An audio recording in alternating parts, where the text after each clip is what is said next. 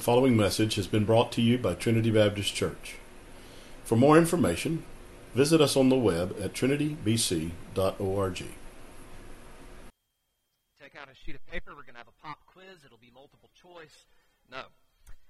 I love the book of Joel because it is the gospel story that is unfolded throughout really the entirety of God's plan of redemption, from even fall and sin, as it was mentioned, and the consequence of sin upon humanity, the brokenness in the world and the brokenness in us, to the promise of redemption, of restoration to all who repent, to all who turn to the Lord, and in that future picture of the day of the Lord. That is a word or a phrase that we will see often in the book of Joel. And when you hear that phrase, day of the Lord, you need to think of that era in which God will manifest himself in a powerful way. And he'll do so through the redemption of his people, through the judgment of the wicked, and through the restoration of creation, as it was mentioned there at the end of Joel. The day of the Lord, it represents that time frame where God will judge the wicked and establish true righteousness, where God will sanctify his people and make them right and give them even that new heart and that spirit that will be within them. And then even creation itself will be made new, will be eradicated of all the consequences of sin that has come upon it. And so there's little pictures of the day of the Lord that come throughout the Bible, which I would even believe, Joel being written so early on, as you saw there even at the end, he said Ezekiel and Isaiah and Jeremiah, that Joel borrowed from their passages and quoted. I would say the opposite is true, that Isaiah and Ezekiel and Jeremiah picked up on this earlier writing of Joel, and they incorporated, by the Spirit, of course, inspiring and working through what they were writing, these elements, these themes, of course, play out in a more full way in Isaiah, Jeremiah, and Ezekiel, which we've already looked to. Isaiah and Jeremiah and Ezekiel will be upcoming. But the day of the Lord, it came in a part even through Babylon's judgment, where God's bringing judgment. There was a picture of it there. There's a picture of it even in Christ's coming and in the church where we are now. But the fullness of the day of the Lord is yet to come, when God, I believe there will be a picture in the millennial kingdom of it, but it will finally come in that new heaven and that new earth that is yet to come upon the second return of the Lord Jesus Christ. And so that's an overarching narrative view of the book of Joel. And I hope that's helpful, but I want us to kind of dive in now to the trees. We've seen the forest. Let's dive into the trees and look at the first chapter this evening for the remainder of the time we've got together. Let's go ahead and read through it. Joel chapter 1, and we'll read through the chapter and then walk back through it this evening. The word of the Lord that came to Joel, the son of Pethuel. And we have no idea who that is, nor who Joel is. No, again, historical context to place them in a certain era. But we do know what God has said. This is God's word that came upon this man. That what is written has been written under the authority of God, who spoke in time past through the prophets. And so God has written what we read, even though we may say Joel wrote these words. Verse 2, "Hear this," he says, "you elders, and give ear, all you inhabitants of the land. Has anything like this happened in your days, or even in the days of your fathers? Tell your children about it. Let your children tell their children, and their children another generation.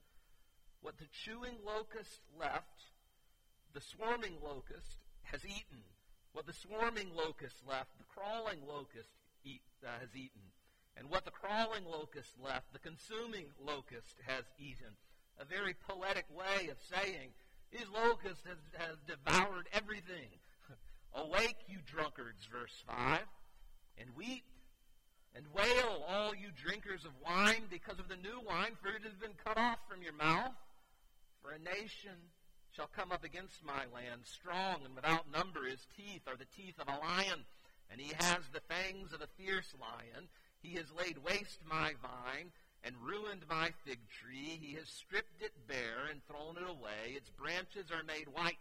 All of this poetic imagery, description of the locusts that have come in and totally demolished the land. "Lament like a virgin girded with sackcloth for the husband of her youth. The grain offering and the drink offering have been cut off from the house of the Lord.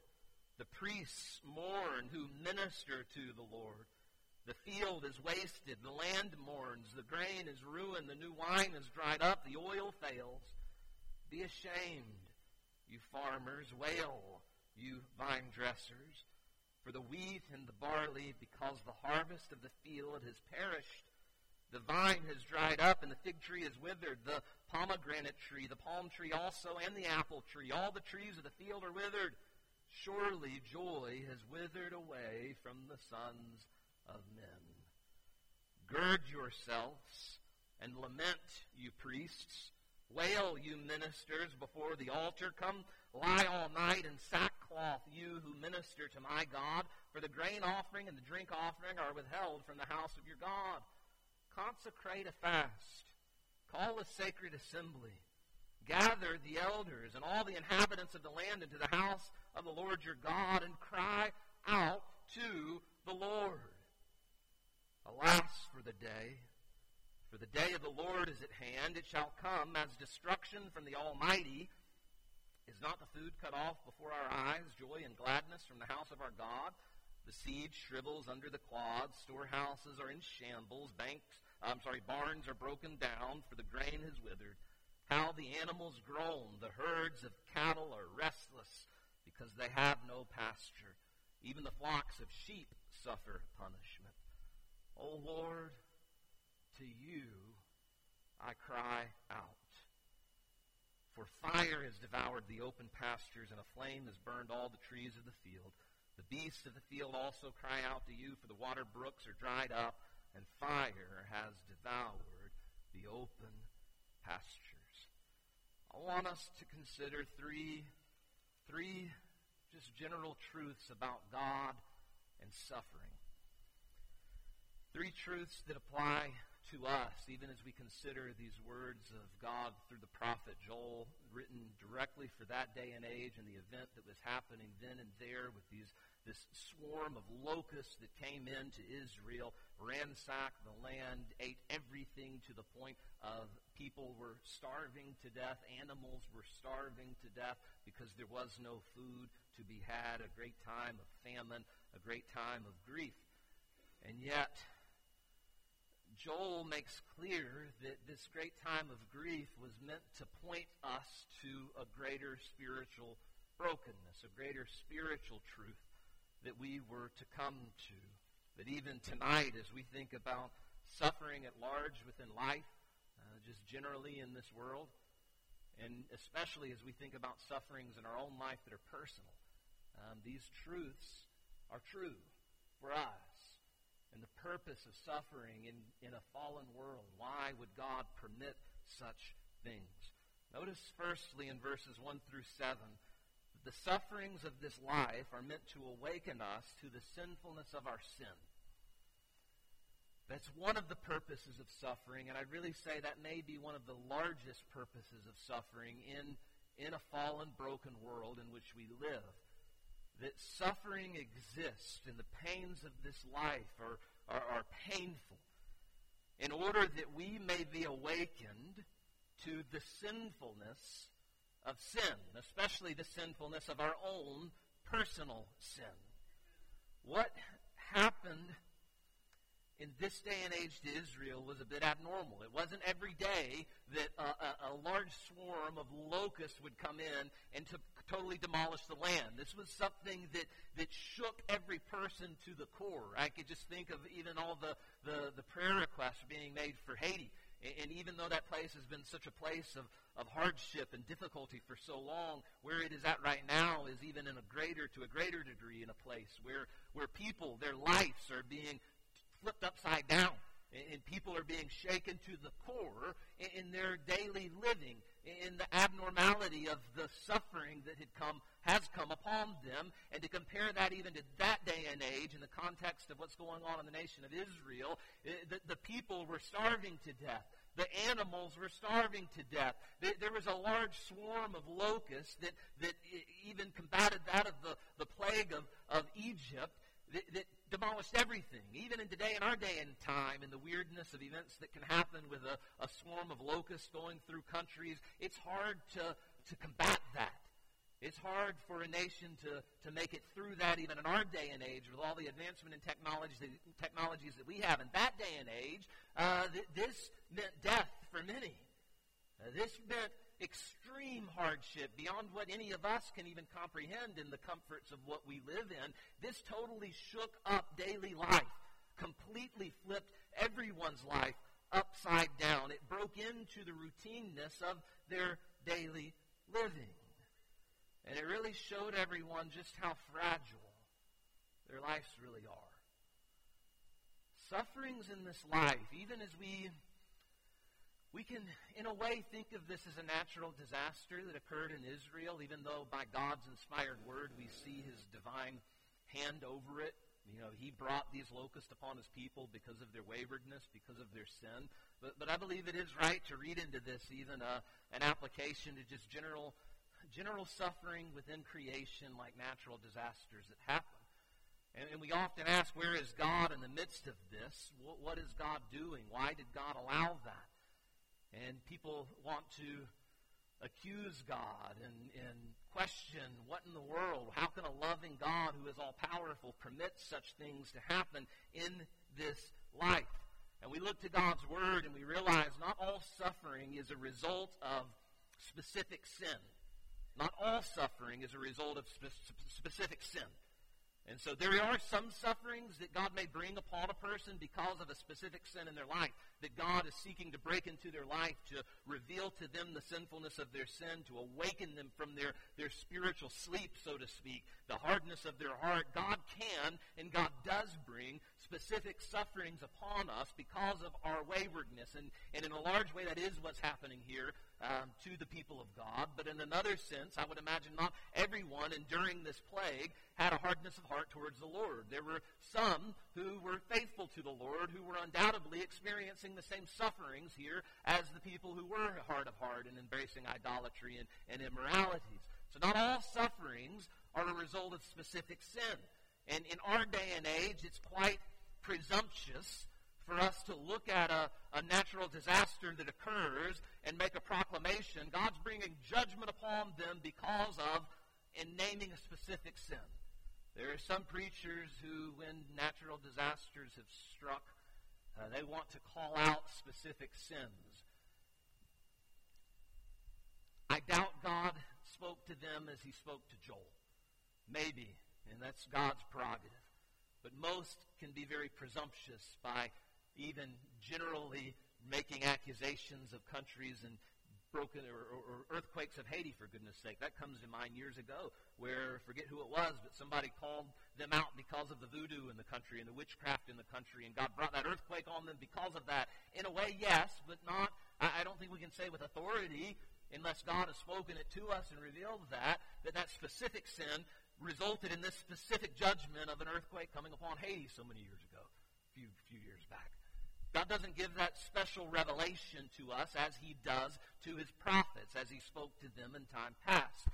God does, however, give us a general understanding of suffering and a general understanding of the waywardness of our hearts and the brokenness of this life, where this point that I'm making can be proven true in God's word over and over and over again, that all the sufferings of this life, that suffering itself has been given as a consequence of sin in order that God may awaken us from the routine daily life that we live, thinking that we can control everything, thinking that we can make our life secure, thinking that we can make ourselves happy and healthy for all eternity. God breaks into that with suffering to shake us from the daily routine of life, to hopefully awaken our eyes to see this world is not what it ought to be.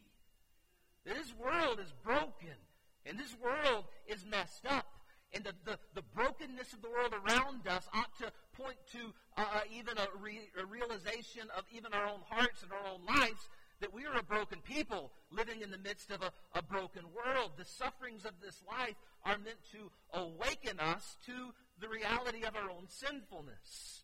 And so after the first 4 verses of describing the severity of this suffering that has come upon the people through this swarm of locusts and what it's done to the land, verse 5, he says, awake, awake, wake up, God is shouting to you in the suffering of your life, wake up and realize you are not, in your waywardness, able to control your life in the here and now as if you can do whatever you want, whenever you want, however you want, and everything's going to be great.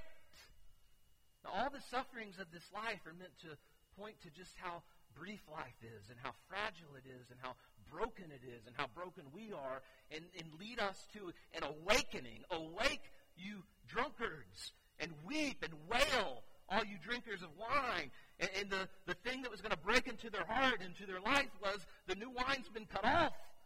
A nation's come up against you, this swarm of locusts that are demolishing everything and stripped everything down. Lament, he says, verse 8, like a virgin girded with sackcloth.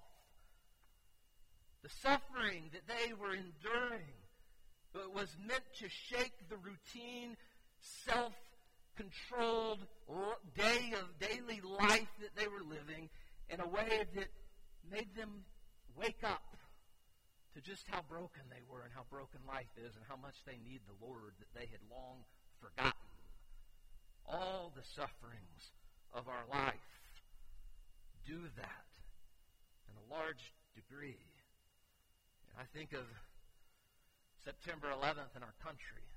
You know, many of you remember that day well. And you can think of just a short-lived period after that moment of great suffering that it was okay to say, let's pray for one another. And there was a great focus, at least, of an acceptance of turning to the Lord and turning with our sorrow and grief to the Lord. It was short-lived, and it's now been long forgotten. But even in that suffering, we saw a small awakening. You know, I think back to 2004, and many of you remember the tsunami that you realize that killed 230,000 people over in Indonesia and other countries that are surrounding that area. The earthquake there in the ocean that caused a tsunami that was over 100 foot tall that came in and killed that many people. And people ask, where is God in the midst of that? Why would God let that happen? It's a question I've been asked even when it comes to smaller sufferings in a person's life. Like, where is God in the midst of this? Why would God let that happen? And many people have long thought and answered that question in a variety of ways. You know, is God weak? Some just view that he's not able to prevent it. That some would say, well, he's given free will, and because he's given free will, he's kind of tied his hands, and he can't do it. He can't intervene to prevent such a thing anymore. And that's not what our Bible says of God's sovereignty over creation, even in its fallen nature. Our God is a sovereign God. He's perfectly powerful enough to do whatsoever he chooses or wills. Is God just malevolent? Is he evil? Is he just distant and unconcerned and laughing at the sufferings of our life? No, that's not what the Bible says of God, who is loving and gracious and merciful and delights in the redemption of sinners. It's not that he's not loving. It's not that he is weak. He is all-powerful. So why would a loving, all-powerful God permit such things as a tsunami like that in 2004 to occur? I think the best answer I can give to you tonight, in reflection of even what Joel is writing here, is that sometimes God lets things like that happen just to show us, to awaken us to how broken this world is because of our sin. It really is why he permits such tragedies like that to occur. Even as it grieves, I believe fully, it grieves his heart when things like that do occur, but he permits it in order that we might be awakened, that we might come to just an understanding of really how broken and messed up this world is because of how broken and messed up we are. That God does let things like that happen, even in our own lives personally. Not in a laughing, malevolent, mean way, but even out of his tender graces and mercies to lead us to repentance, to lead us to an awakening where we realize This world isn't what we're living for. This world isn't all that it is cut out to be. It's not all that the culture around us wants to make it out to be. This world is wicked and broken and under the curse of sin, and it is under that because of us, because of our hearts, because of who we are, because of the waywardness of our own actions and our own thoughts and our own being, and it ought to lead us to a place of seeing the sinfulness of our sin. All the sufferings of our lives are in one way meant to lead us to that, to realize I am a sinner in need of salvation. I am a broken person in need of healing, in need of restoration. Therefore, the second point I want us to see, verses 8 through 18, is that just as our suffering leads us to lament, makes us lament rightly when we endure sufferings in this life physically, so should our sins. That's the big point Joel is making to the people of God here. That he's saying, you are miserable under the sufferings of this famine that we're going through right now. It's something that's like never happened before to this degree. Something to write down and tell your children and your children's children about it, and realize the grief and the mourning and the sorrow of the sufferings of this moment really ought to point us to the same reaction to the sorrow and grief and lamenting and mourning of our waywardness from God, of our own sin before God. And that is what Joel is pointing the people of God here to. He's saying, this suffering's come upon you in order that you may be awakened to the sinfulness of your sin, and that God may work through that to bring you to a lamenting over your sin that is just as powerful as the lamenting you have over the situation of suffering you're going through physically through this famine that you are enduring. So in verse 8 he says, lament like a virgin girded with sackcloth for the husband of her youth. So one whose husband died at an early age, and the grief and sorrow that would be upon this woman's heart. He says the grain and the drink offering had been cut off from the house of the Lord. Therefore, priests, you need to mourn. Those who minister to the Lord ought to be mourning over the waywardness of the people of God. Verse 11, be ashamed, wail. Keep going, and you see verse 13, gird yourselves and lament, you priests. Wail, you minister before, you who minister before the altar. Come, lie all night in sackcloth. Why? For the grain offering and the drink offering are withheld from the house of God. Verse 14, they were to consecrate a fast. Declare this fast before the people. Call the people together. Assemble in the sacred assembly. Gather the elders, the leaders of the community, all the inhabitants of the land into the house of the Lord, and cry out to the Lord, not merely because of the physical suffering. Yes, the physical suffering directs our hearts to God as we seek the comfort physically, but that points to the greater spiritual reality. That their hearts were broken before God. Their hearts were sinful before God and wayward. And they needed to consecrate this fast in turn and call out to the Lord.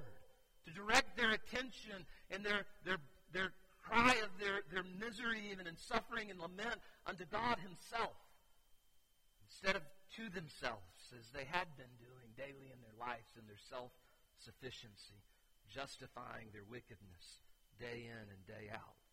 Suffering has a way of putting us flat on our back before the Lord.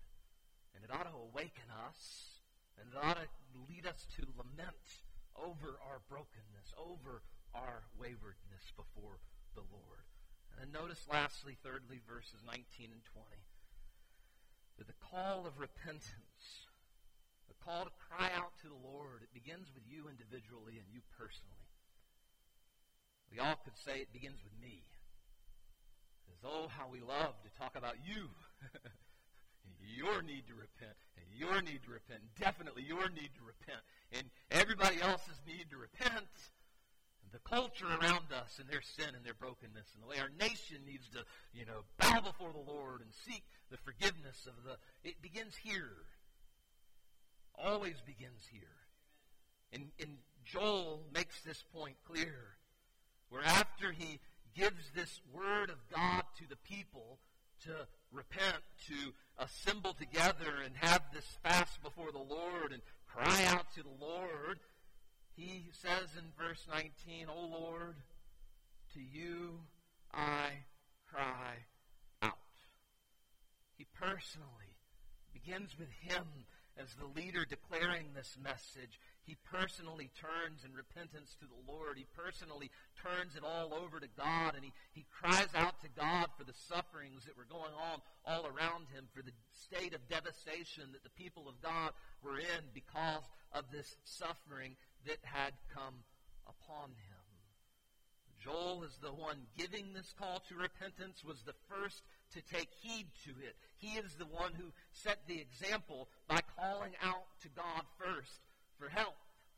It reminds me of Isaiah even that we just walked through. In Isaiah chapter 6, Isaiah saw the Lord high and lifted up, and the whole call of Isaiah began first with Isaiah's confession. I am a sinful man. I'm a man of unclean lips, and I dwell in the midst of a people of unclean lips. And God took that hot coal and cleansed him first before he then could bring that message to the people of God. It started with him first understanding his need for the Lord.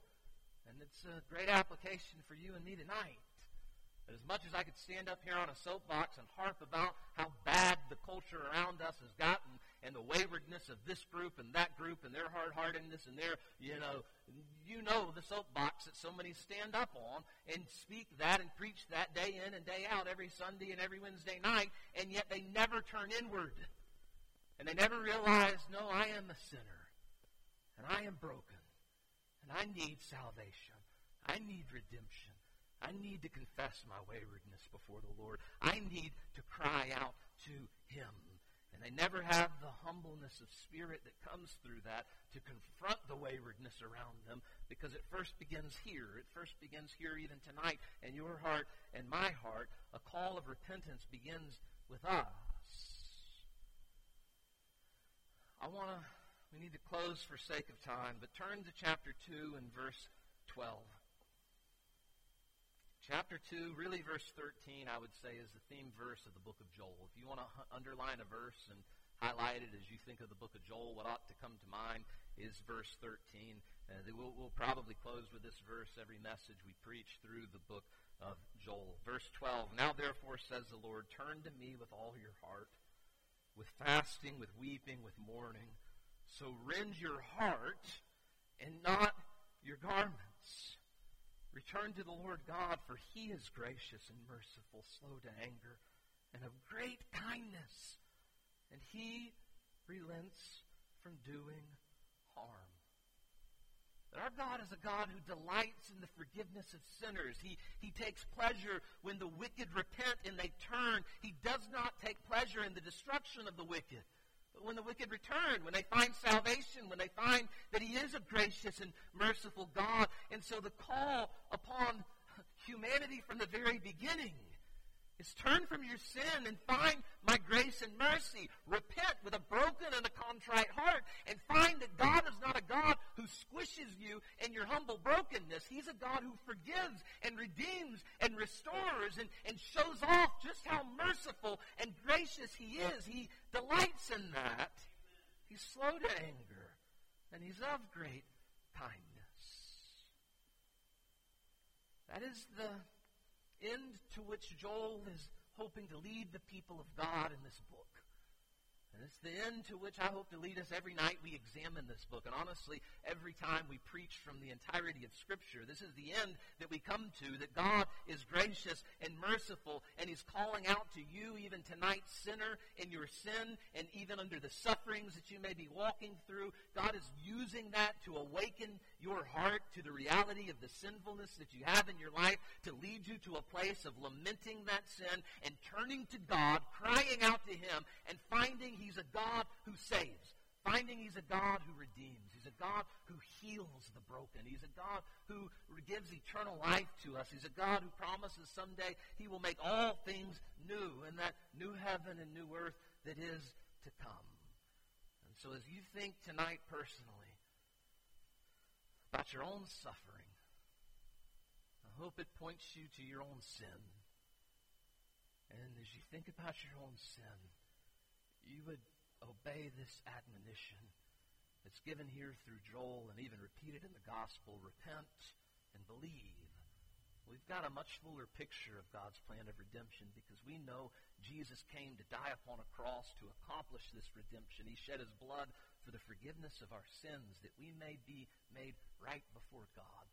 If you've never come to a lamenting of your sin and never turned to God and cried out to him, said, God, save me, I beg you tonight as we close in prayer, as we have a song of invitation, would you do that? Don't rend your clothes. I'm not asking for a come to the altar and make a scene. We've got a lot of rending of clothes, but rend your heart. And in your heart, turn to the Lord and repent. Call out to him for help, for salvation, for healing.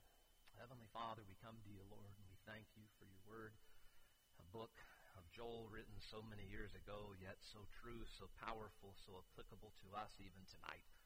Lord, your word is inspired. Your word is infallible. Your word still speaks to us through your Spirit even now.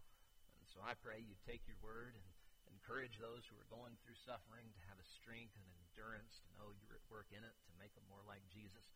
And Lord, for any that may not know Christ and that are going through suffering, I pray in the grief of their suffering and the pain of their suffering, they would come to see this world isn't all that is cut out to be.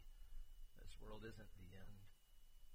That the brokenness of this life is meant to awaken us to the brokenness of our hearts and our need for you, our need for redemption, our need for salvation. And may tonight they come and turn and find that you're a God who can heal, a God who forgives, a God who redeems, a God who restores.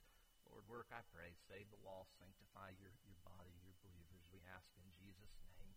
Amen.